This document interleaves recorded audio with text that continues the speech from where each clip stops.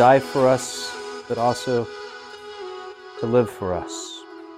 And in his life for us, he wept over Jerusalem, for they were like sheep without shepherds. And then he appointed 12, and he founded his church upon them. We ask you to bless and protect our time tonight so that we may discover the great gift that you are to us through your church. And we ask this in your name. Amen. Amen. Father, Son, Holy Spirit. Amen. Okay, so I was asked, today is December 8th.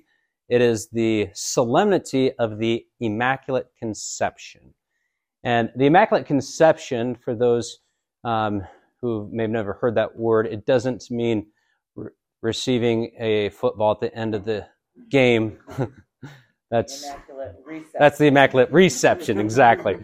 But so, very similar. We would have our experience. Now, the Immaculate Conception was defined in 1854 by Pope Pius IX, but the Church had always believed it. If you read some of the Church Fathers, and it basically says that from the moment of Mary's conception, she was freed from original sin and any stain of sin. And so then it begs the question, well, if Mary is sinless, does she need a Savior? What do you think? Were there other people that were immaculately, or didn't have original sin, I should say? Okay, Jesus. Yep. Adam and Eve. And so the Church Fathers call her the new Eve. Okay. So getting back to the original question, did she need a Savior? Anyone here like to swim? So it's like kind of an analogy. If you're drowning in the deep end, you need a Savior. You need the lifeguard to jump in and pull you out and save you, and maybe give you a CPR or whatever. And that's what Jesus did for you and I, because by our sins, or the sins of humanity, we are drowning. And so Jesus had to jump into our humanity to save us. But you could also save someone, like if you're a lifeguard and you see a kid running and they're 3 years old, they probably should not be running around the deep end. You could save that kid before they fall into the water. And so God did save Mary, but he saved her before she fell into the sin of humanity. And he did that, they call it prevenient, his prevenient grace and knowledge, so that she could be a sacred vessel to host his son. Makes sense? And think about it. If you were to create your own mother, wouldn't you make her sinless? Yeah. I mean, my mom's pretty great, and I think she's one of the holiest people I know, but she's not sinless. Okay. And so that's why I'm also dressed like this. I don't know if you've ever seen this on Sundays. This is called a cassock. It's the traditional garment that the priest wear. It's a little bit more formal. There's 33 buttons, symbolizing the 33 years of Jesus. St. Paul says, put on Christ. So I put on Christ. And tonight we're not going to talk about the church structure per se. I think you guys did that the second week, right? I was supposed to actually teach that night, the church tour, but I had a funeral vigil. So Father Worth stepped into the breach and did an excellent job of teaching for me, so I've heard. So tonight we're going to look at what the church is more than just a physical building. Because if this building didn't exist, or this St. Peter's blew up, we would still have a St. Peter church. Okay? Because the church is the people of God, as Jake was saying. Okay, so there's basically 4 different analogies that are used, or I guess to say terms that are used throughout the scripture about what the church is. The church is the assembly of God. It's the body of Christ, it's the temple of the Holy Spirit, and it's the bride of Christ. Okay, this comes from the Second Vatican Council, Lumen Gentium. So it's a community of faith, hope, and charity, the 3 theological virtues we all receive at baptism. A visible organization, a society structured with a hierarchy. So we're going to talk about the hierarchy tonight too. So to keep in mind, the church is both concrete, tangible, that you can feel it. You can sense it. This is why we use incense and bells. And it's also spiritual. We'll talk a little bit more about this when we get into the sacraments. The sacraments are both material and spiritual. So, and the reason why the sacraments in the church are both material and spiritual is because of the incarnation, because of Christ. God, who was all spiritual before Christ came into the world, he comes in at Bethlehem, and the heavens and the earths collide in a way, in a beautiful way. And so God becomes one with us. And so God takes material element and elevates it to the spiritual realm. Of these four terms, which one resonates best with you? Temple of the Holy Spirit. Body of Christ. Yeah, I mean, there's no right or wrong answer. They're all, as a priest, because I'm celibate, we'll talk about that in a minute, I see it as the bride of Christ. You know, it says one little first grader says, "Father, do you have a girlfriend?" And I said, "No, I'm married to y'all." She's trying to like wrap her mind around that. I'm like, yeah, I still can't figure it out either. So. Okay, so we say from the Nicene Creed, the Nicene-Constantinople Creed, the Council of Nicaea was in 325, Constantinople 381, that we say at the end of the Creed, we believe in one holy, Catholic, and apostolic church. So one, God is one in three persons, so the church is one. What was the prayer that Jesus prayed the night before he died, and you find in the Gospel of John? Father, I pray that they all may be one, just as you and I are one, so that the world may believe in us. The great scandal of Christianity is that we are not united as one. As I was working with Mother Teresa's sisters in Calcutta, I met a really nice Indian guy who was Sikh, and he wanted to become Christian, but he asked the questions like, well, which one do you want me to be? You know, you guys say one thing, these other denominations say the other, and he was just like really confused. And I said, you're right. There is a confusion. This is why Jesus prayed that all may be one. The church is holy. Okay? It's not holy because Father Worth and I are walking saints. Well, he might be a walking saint. It's not because we're saints. It's because Christ is holy, and he gives us the sacraments to make us holy.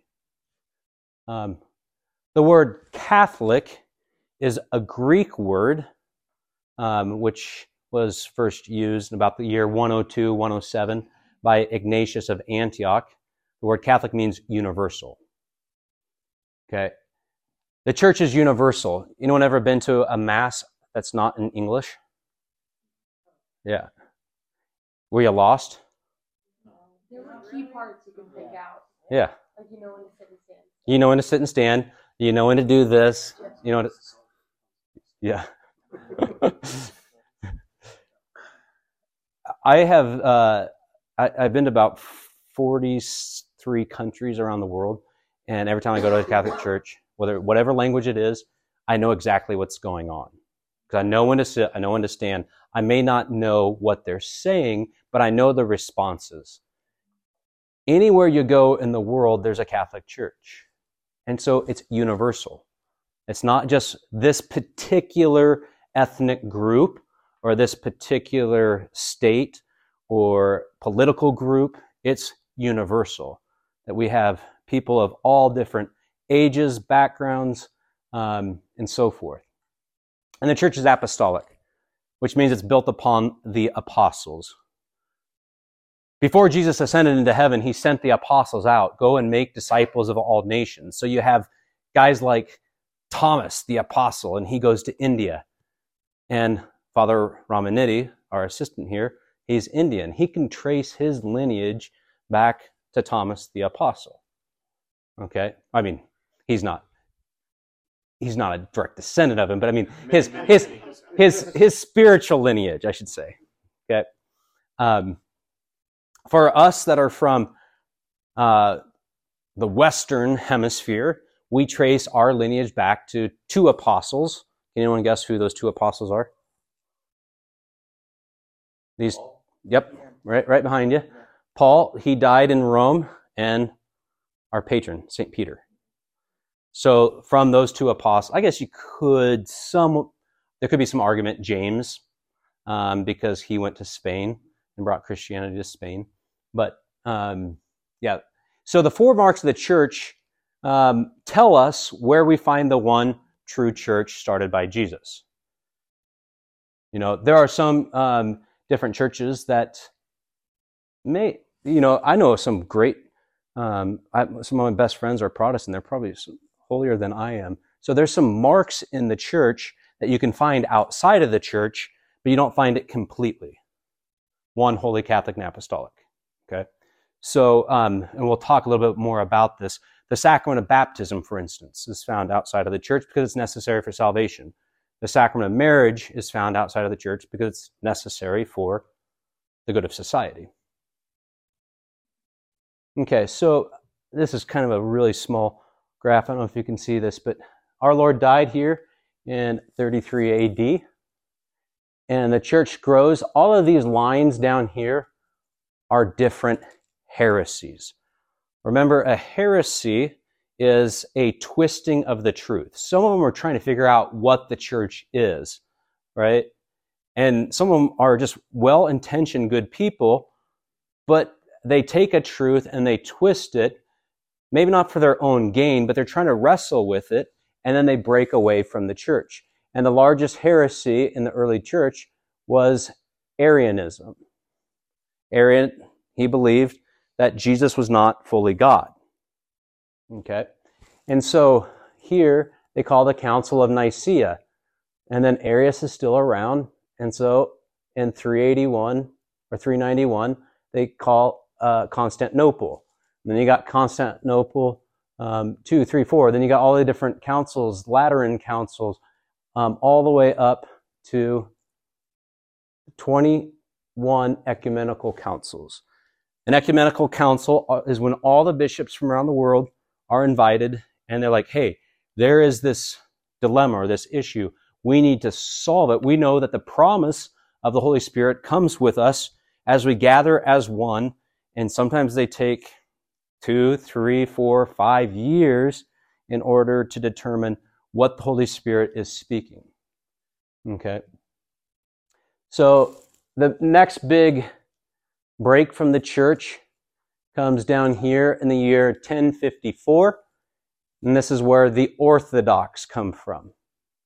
Okay? And we won't get much into it. Does anyone know any Greek or Russian Orthodox? Yeah. Oh yeah, probably. The split between Orthodox and Catholicism wasn't merely theological, like all the other breaks were. It was more political, because the Roman Empire split between East and West, and so then you have the Easterners doing one thing. The Eastern Orthodox Church has the same sacraments as we do. They have bishops. They are actually closest to us than any of these other Protestant churches down here. Even though they look a lot, if you go to Eastern Orthodox Church service, it's going to be about 3 hours, and there's going to be a lot of incense and chants, and you're like, I'm completely lost. You go to a Lutheran church service, it looks a little bit more like a Catholic church. So they look a lot closer to us, like a Lutheran church service does, but Orthodox are actually theologically and ecclesiology, the study of the church, are closer in relation to us. And then you get the big ones down here in the Reformation. John Knox, the Presbyterians, Martin Luther, King Henry VIII. Anyone here Anglican? You go to an Anglican church, it looks probably more similar to the Catholic Church than, say, a Lutheran even. And that became more of a political thing. People woke up one day, they didn't know they weren't Catholic anymore. They had the same liturgy. They just didn't pray for the Pope in the liturgy. And so it was a political divide. Hilaire Belloc, the great historian, calls it the English accident. Okay, why would you join the church if it's full of sinners? The cleanest shirt and the dirtiest laundry. Good company. We're all sinners?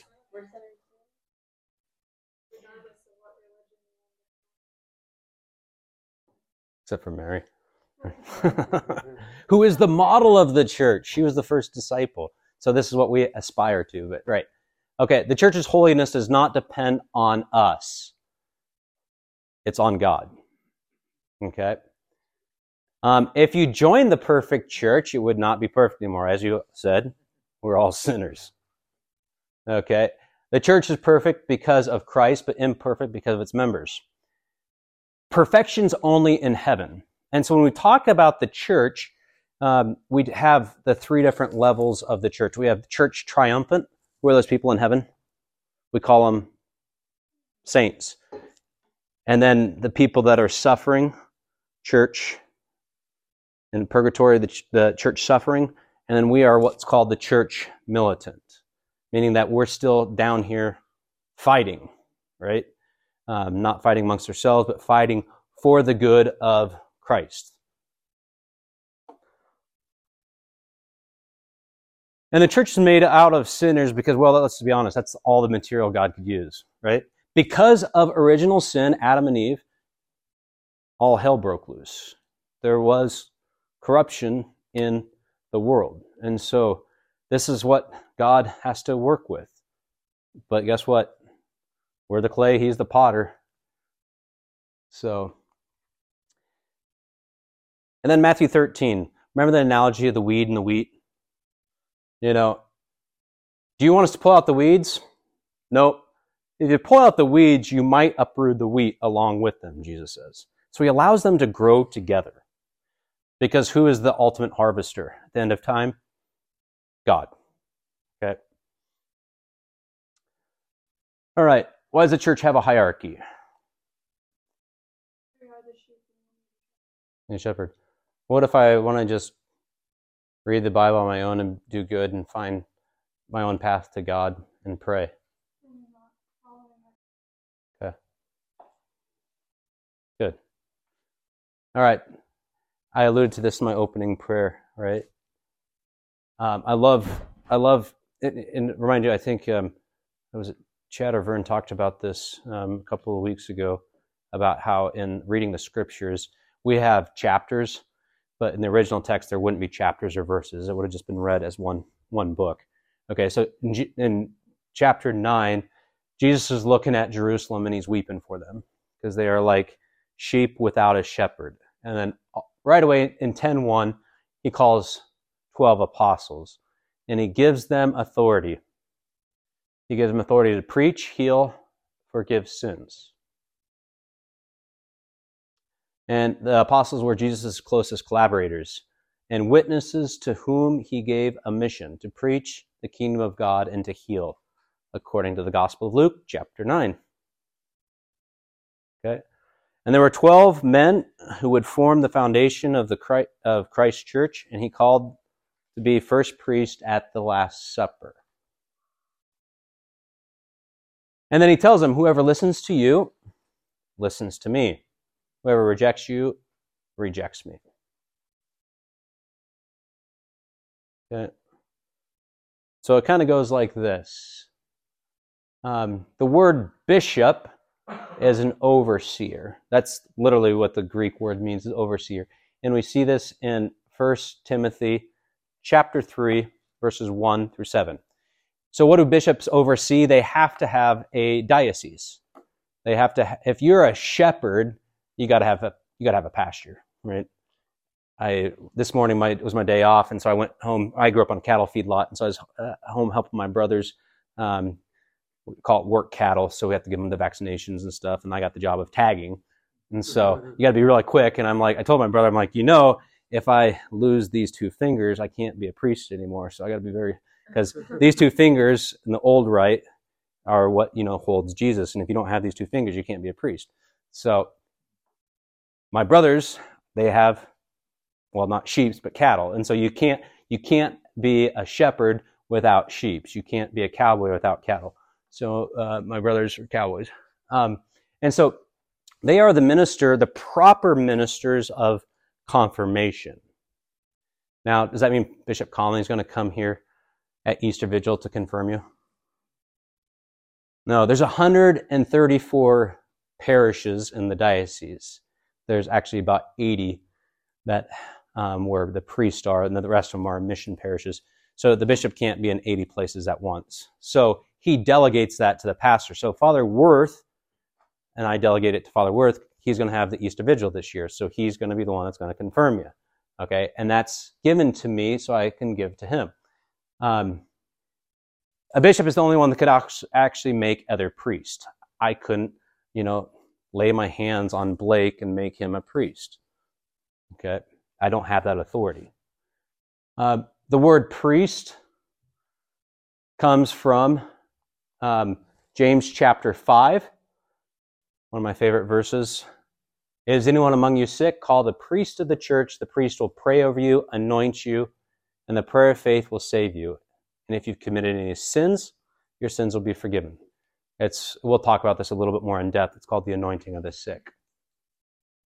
I can only do my ministry if the bishop permits me. I mean, I can get a letter tomorrow and say, Father Clark, you can no longer hear confessions. Father Clark, you can no longer say a public mass. Father Clark. And so I can only do it with the permission of the bishop. Obviously, I'd have to do something wrong to get in trouble. But so I can only do it through his blessing. The priest acts in the person of Christ. He's also called an altus Christus, another Christ. And then we find deacons in the Acts of the Apostles. You remember the story, the Hellenists were complaining. The widows, they felt like they weren't getting properly served. The Hellenists are the Greek-speaking Jews that converted. And so they said, well, let us appoint 7 reputable men who could minister to them. So that way we can dedicate our time to prayer and the Mass. And so they get these 7 deacons and they send them out to serve these widows. There's 2 different types of deacons in the church. A transitional deacon is one who is on this way to become a priest, and usually it's 6 months to a year and a half. You're a transitional deacon until you're ordained a priest. A permanent deacon is a married man who feels called to be a deacon, and then the bishop accepts him and then ordains him. So these are 3 different holy orders in the church: deacon, priest, bishop. Jake.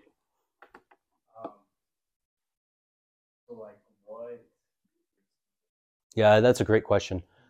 We might talk a little bit more about it when we get to holy orders. But priest, I have to go through, well, right now they have a new thing called the propedeutic year. It's a fancy word. It's like a spirituality year. You guys are helping out with that, right? And so you become secluded from the world for about a year. No internet, no phones, and it's all about prayer and the interior formation. And then after that, then you have 4 years of philosophy, studying truth and the ancient writers. And then you have 4 years of theology. And so every priest who's ordained gets what's called the Masters of Divinity. And then if you have good enough grades and you can work on the side, you can pick up a second master's. So Father Worth's got a second master's in morality, and I have a second master's in dogmatic theology. And so, so it's about 8 to 9 years to become a priest. Deacons, every program is different. It's about a 3-year program, and they meet once a month for a weekend in training. And then a bishop, you don't actually go to further training for it, but most bishops have doctorates in something. But there also is extra. They have to go to like bishop school, learn how to like carry the big stick. Wear the hat. Wear the hat. Without tipping over. Yeah. Yeah. Okay. Speaking of bishops, are they really the successors of the apostles? Or are they just something that we kind of created? So The 11 apostles chose Matthias to replace Judas. We see this right away. And I mean, Matthias was probably one of the 70 disciples, right? Fact check me. I mean, he had to be part of Jesus's ministry, but he wasn't actually chosen to be one of the 12. And so Jesus didn't choose him to be a 12, but they replaced Judas. Okay, so they collectively ordained him. Okay. You want to tell me what 2 Timothy 2:2 is? This will be an easy one to remember. What you've seen and heard from me, entrust to faithful men who can teach others as well. You can repeat that, right? Or you can just remember this. 2 Timothy 2:2 is teach teachers how to teach. Okay. It's not merely enough to open up the Bible and just learn the faith. It's not merely enough for me to get up here and teach the faith to you. I have to teach others how to teach the faith. 2 Timothy 2:2, teach teachers how to teach. Okay, we call it apostolic succession. We see right away Jesus has got John. John's got Polycarp. Polycarp's got Ignatius of Antioch. You know, so we see this progression of, or succession of apostles. St. Paul in his letter to the Ephesians, you are fellow citizens with the holy ones and the members of the household of God, built upon the foundation of the apostles. St. Ignatius of Antioch, in the year 107, said, see that you follow the bishop. Do nothing in the church without the bishop. Wherever the bishop is, there is the church. Okay. It's interesting, when he says this in context, he's talking about the sacrament of marriage. Do not allow people to get married without the bishop's permission. So for those that are Catholic and get married to a non-Catholic, there's a form you have to fill out in the back, and you have to go get permission from the bishop. You guys had that, right? Yeah. But if you're two Catholics that get married in the church, the bishop delegates the priest. We don't actually have to get the bishop's permission and so forth. So this goes all the way back to the year 107. 1,400 years before Martin Luther. The bishop ever denied permission? I've never seen it. No, it's part of it. What it is there's an oath that the Catholic party has to take on the back to say that they will do what they can to maintain their faith and that they will raise their kids Catholic. And so our current bishop, Bishop Conley, here he was born in 1955. He also converted. He did not grow up Catholic. He converted when he was almost 21. He was ordained a priest in 30. He was named an auxiliary bishop. Auxiliary just means a helper, which is funny about this, though, because you're a bishop, you have to have a territory that you're a bishop over. So he was it's called titular bishop of Sissa. And Sissa is a region outside of Croatia, which is underneath the water. Okay, because it's no longer a diocese anymore, but it was at one time. So he's technically a bishop of this place that he said, I wanted to go scuba diving to see my people. So it's just kind of out of formality. But then he was named apostolic administrator. This is kind of like you oversee the diocese, but you don't have authority to make any changes. You're just kind of like a placeholder. He was in Denver. And then he was named Bishop of Lincoln on September 14th, and he was been our bishop since 2012. Can they move bishops? Is there a certain number of times? Yeah, so it's kind of like, well, it's not like a pastor, it's a little different. When you're a bishop, theologically speaking, you should be the bishop till you die. But what usually happens is you're a bishop of a smaller diocese, like, say, Lincoln, and then we need a bishop in St. Louis. So someone who has a little bit more experience of governing, and then they move him. So Bishop Aquila was the bishop up in Fargo when I was up there, knew him very well, and then he got moved to Denver. So Archbishop Chaput was in 3 different places. But this also kind of shows kind of interesting facts here about over here who the bishop was ordained by, but then who made him a bishop. In order to consecrate a bishop, you need 3 other bishops. Okay, and these are the guys that consecrated him right here. And then this over here is his apostolic lineage. So the primary consecrator was Archbishop Chaput in Denver. And who ordained Archbishop Chaput? This guy, Lagi, all the way down, and it goes until the record books, all the way down to 1566. But Bishop Conley traces his lineage back to St. Peter. The bishops in the Western Hemisphere either go to Peter or Paul. Are certain bishops known for certain things? Like when you came to St. Peter's, you were known as like not a healing priest, but like a hick priest. That's what I'm known. No, but like because when we had all those issues, and so you were known that you were going to come in and like, help us heal, I guess. Yeah. Is what we were told. Yeah. So that was Father Doty. Father Doty was he yeah. is a healing priest. Okay. I don't think I have that. So every person, including yourselves, who are baptized have charisms. Charisms are gifts of the Holy Spirit, and so certain bishops are better with religious education. Some are better with evangelization. Some are better administrators. Some are just good people, and so like Bishop Bruskowitz and Bishop Conley are completely different people, but they've been both great bishops because they're very, very holy, faithful men. Bishop Bruskowitz is one of the smartest guys I've ever met. As someone said, Bishop Bruskowitz knows things. Bishop Conley knows people. Bishop Conley is one of the most connected persons I know. He has friends all over the world, and he's just a very personal person, personal bishop.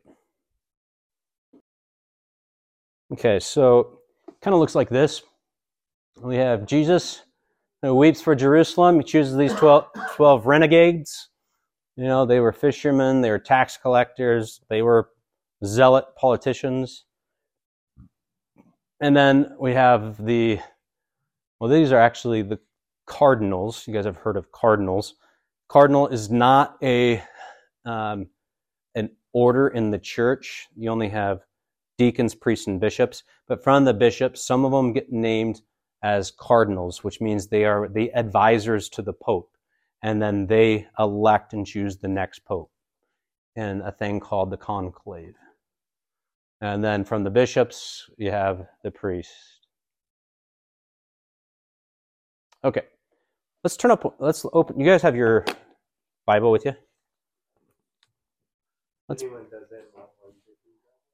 Anyone who has, let's open up our Bible to Matthew 16. Okay, page 1035. Just kidding. Well, it might be, if you have the... Pretty close. Is it pretty close? 1034 and 1035. Oh, yeah, you got this is the New American, too. All right, could I get a volunteer to read Matthew 16, verses 13 through 20? I can. Okay. When Thanks. Jesus came to the region of Caesarea Philippi, he asked his disciples, "Who do people say the Son of Man is?" They replied, "Some say John the Baptist, others say Elijah, and still others Jeremiah or one of the prophets. But what about you?" he asked. "Who do you say I am?" Simon Peter answered, "You are the Christ, the Son of the living God." Jesus replied, "Blessed are you, Simon, son of Jonah, for this was not revealed to you by man, but by my Father in heaven. And I tell you that you are Peter, and on this rock I will build my church, and the gates of Hades will not overcome it. I will give you the keys of the kingdom of heaven. Whatever you bind on earth will be bound in heaven, and whatever you loose on earth will be loosed in heaven." Then he warned his disciples not to tell anyone that he was the Christ. Great. Thank you, Lisa. What strikes you about this?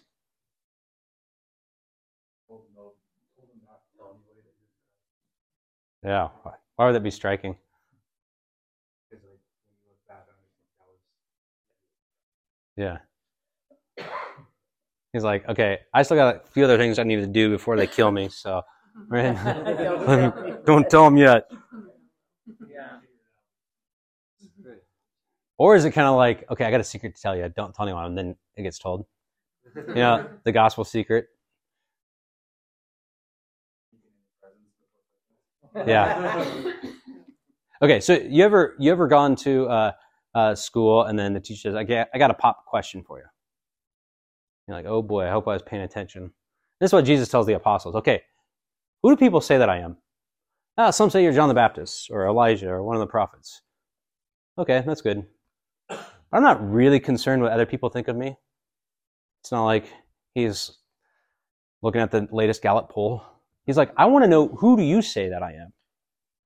And who gets it right? Peter. Yeah. So his name's Simon. Yeah, Simon. Simon, son of John, Bar-Jonah. Right? And who revealed it to him? Yeah, the Holy Spirit. For flesh and blood has not revealed it.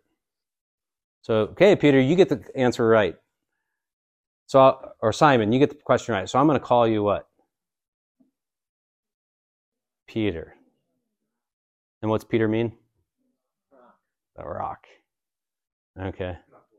Yeah, not Dwayne Johnson or Alcatraz, right? If you want, we won't have time to go into this. If you want a really good article to read about this, Chad wrote one for last week's, right? Southern Nebraska Register, the Dawson paper. Maybe Blake can send it out to the whole group. And it kind of goes and explains it a little bit more of how Protestants would actually interpret this. I don't know, unless you want to just give us a quick summary. Well, I'm on the spot. I'll just be Okay. Yeah, it's really great. So he says, you are rock, and upon this rock I will build my church. Now, where's this happening at? What region? Where are we at? Okay, so Caesarea Philippi there's a big pagan temple there, and the pagans believed that was the gates of hell. So they would sacrifice humans, and they would throw them off this rock down into this pit. So Jesus is like, okay, we're going to go to this region, and it's not relatively close to the Sea of Galilee. They probably had a hike a couple of days to get up there, right? And so they're up there, and they're like, what are we doing here, Jesus? Okay, I got to ask you this question, right? And so he says, and the gates of hell will not prevail. And she's like, pointing like, this is where they believe the gates of hell are. And Peter, you're rock. And they're looking at this big old rock on the side of this mountain that was a pagan temple. So Jesus uses imagery pretty well. Okay, what's he give him? Okay, so here's keys to the kingdom of St. Peter. Right? If I gave this to you and said, okay, that's a master key. You want to hold on to that one? That's my office key. Oh, there's the rectory key. And the fob, well, that'll get you in a lot of things too. Here you go, Tyler. Here's the keys. And I said, I'm going on vacation for a week, 2 weeks. I'll let you have it for a month. Okay? Is Tyler the pastor of St. Peter? No. But do I trust him? Say, hey, I'm going to be gone. Here you go. Right? But I'm coming back. What's Jesus give Peter? The keys. Yeah. Keys are signs of authority. We hear in the prophet Isaiah 22, about the keys. Okay? In the time of King David, when he left, he put someone in charge, and he was called the Al-Bait. Okay? I'm going to be gone, so whatever you do while I'm out fighting a battle, I'll come back and I will honor whatever you did, whatever governance you made in the city of Jerusalem. Is Jesus coming back? Yep. Is the church Peter's? No. Is the church the Pope's? No. It's God's, and he's coming back, but right now he's entrusted us with the keys. Right? It's like Mother Teresa once said, God, I don't doubt you're calling me to this. I just wish you didn't trust me that much. Right? He trusts us a lot. Okay, so, and here's the interesting thing. Who is the apostle that denied him 3 times? Peter. And our Lord told Peter that he would. Right? Luke chapter 22. Peter, Peter, Satan has demanded to sift you like wheat. You know, you sift wheat. He wants to shake you all up. You're going to fall out. Satan has demanded to sift you like wheat. But I've prayed for you, Peter. I prayed for you, Peter, for when you get back up, you're going to fall, but when you get back up, strengthen your brethren. And that's the primary role of the Pope, is to strengthen all the bishops in the world. Okay. So we know that Peter was the first leader of the church. He was always mentioned first and the most. He's always at the most important events with Christ. Who were the other 2 closest apostles to Peter? James, yeah. Okay. He speaks for the apostles in the Acts of the Apostle. He's the one that's called the Rock. He's given the keys. He has the power to bind and loose. He takes charge of the events of the early church. And even the Council of Chalcedon in 451, Pope Leo was not there. He sends his delegate, so he writes, called the Tome. He writes a tome, and they're trying to debate whether or not Jesus has, was it the monothelitism or monophysites? The physites, whether he has 2 natures, God or man. And so they're like, oh, Peter's spoken. So they referred to the Pope as Peter. Okay, so right now we have Pope Francis. Peter, the Bishop of Rome, who dies in the year about 67 AD. And then we have Linus, Cletus, Clement. Have you heard those before? Yeah, at the Liturgy of the Eucharist, right? Linus, Cletus, Clement, Sixtus, Cornelius, Cyprian. Yeah. Now, some of those in that line weren't popes. They were actually, some of them were martyrs. But I think the first, 20-some popes were martyrs. So, and they all were saints. And so the first guy not to be martyred, I don't think he became a saint. Okay, so then you have the other 11. And they, guess what? They also chose disciples and ordained them. We have Paul and Barnabas in the Acts of the Apostles. And so they represent all the other bishops throughout the world for all time. Okay. Why is the Pope infallible? If I say the Pope's infallible, does that mean if he says Nebraska volleyball is going to win the national championship, is that an infallible statement? Now, we hope it is, but no. What if the Pope said something like, if the Pope had said, tomorrow we are going to ordain women. Is that an infallible statement? It's kind of a matter of faith. So, criterias. It doesn't mean that the Pope is sinless. This definition infallibility came under Leo the 13th, 1878. You have to fact check me on that in a while. But Leo the 13th, it does not mean that he says everything that he says is correct. Infallibility means when the Pope speaks on matters of faith and morals for the whole church, he cannot err.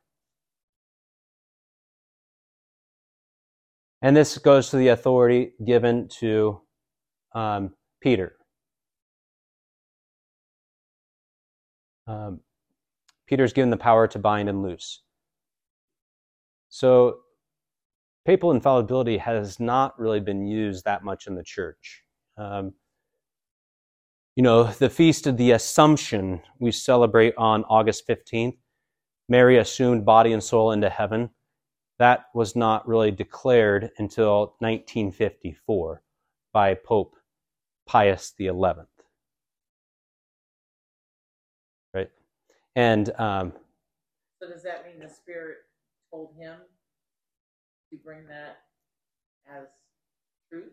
Well, so that's a great question. So the church had always it's interesting because the church had always, you go back to the ancient, there was a feast of the Assumption that the Spaniards did. Okay, so some of these traditions people were already doing, and some of the early church fathers wrote about it.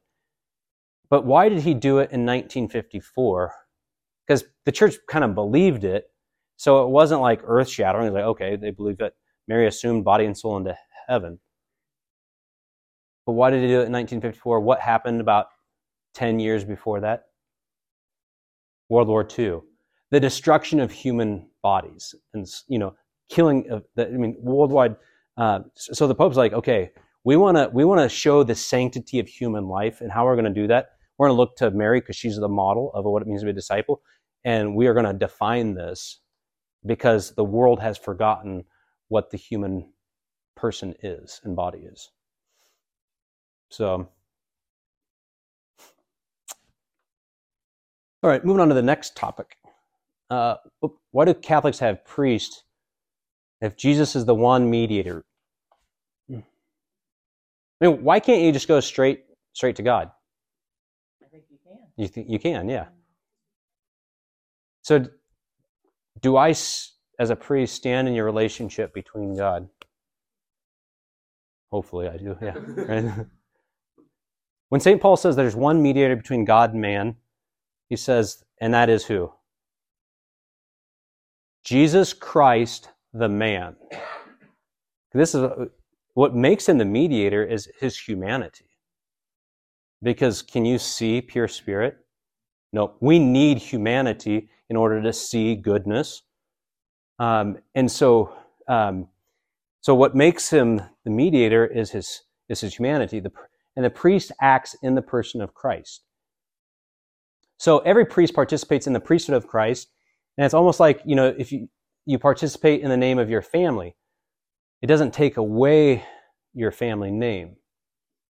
The one priesthood of Christ is made present through the ministerial priesthood without diminishing the uniqueness of Christ's priesthood. There is only one true priest, and that's Jesus. And all of us others participate in it. That's why at the altar I say, this is my body.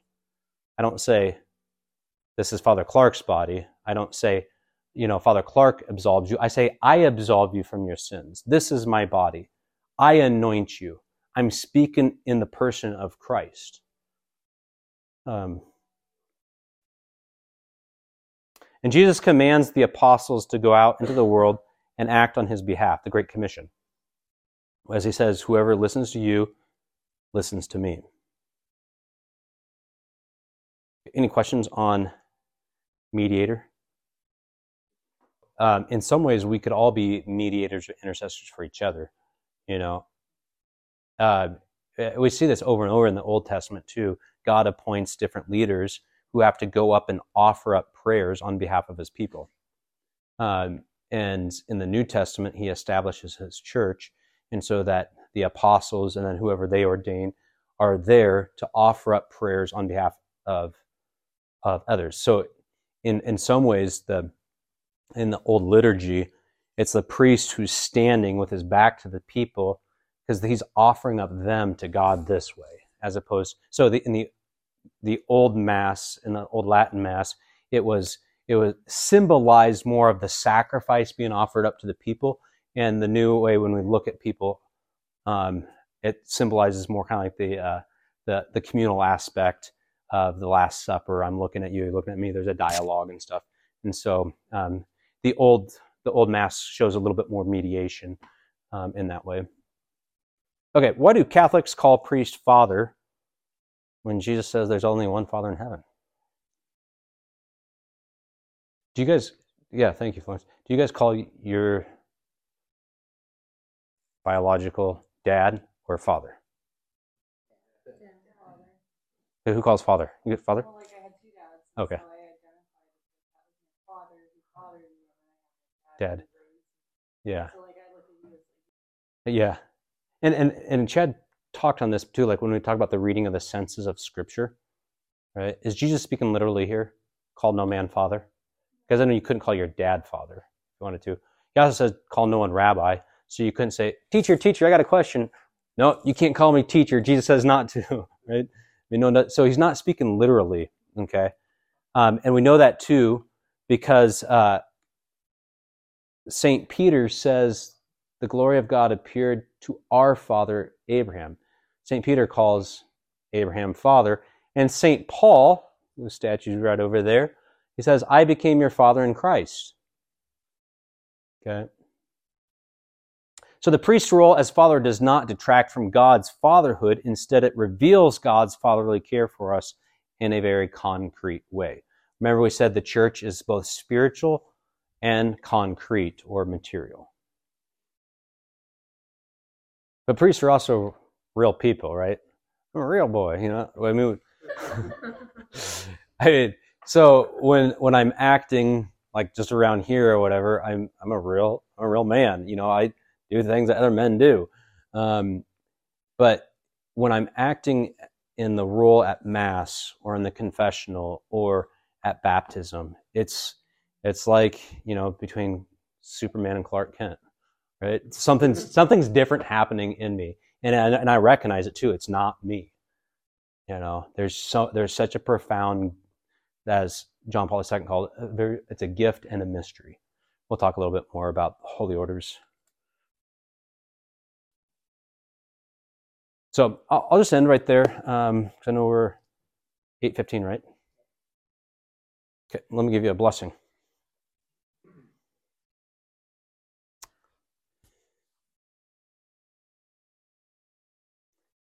May the Lord bless you and protect you. And may all His grace come down upon you to make you strong members of His church, and that church be brought to completion in the mystical union of the kingdom of heaven. In the name of the Father, Son, Holy Spirit. Amen. All right, thanks for all coming. Next week is what, Blake? Oh, in the mystical union of the kingdom of heaven. In the name of the Father, Son, Holy Spirit. Amen. All right, thanks for all coming. Next week is what, Blake? Oh. Thank you for listening to this great content from St. Peter Catholic Church. For more content, for other talks, for more information, please visit St. Peter Catholic Church, Lincoln, Nebraska, on Apple iTunes or on Podbean, and our parish website, stpeterlincoln.com. God bless you.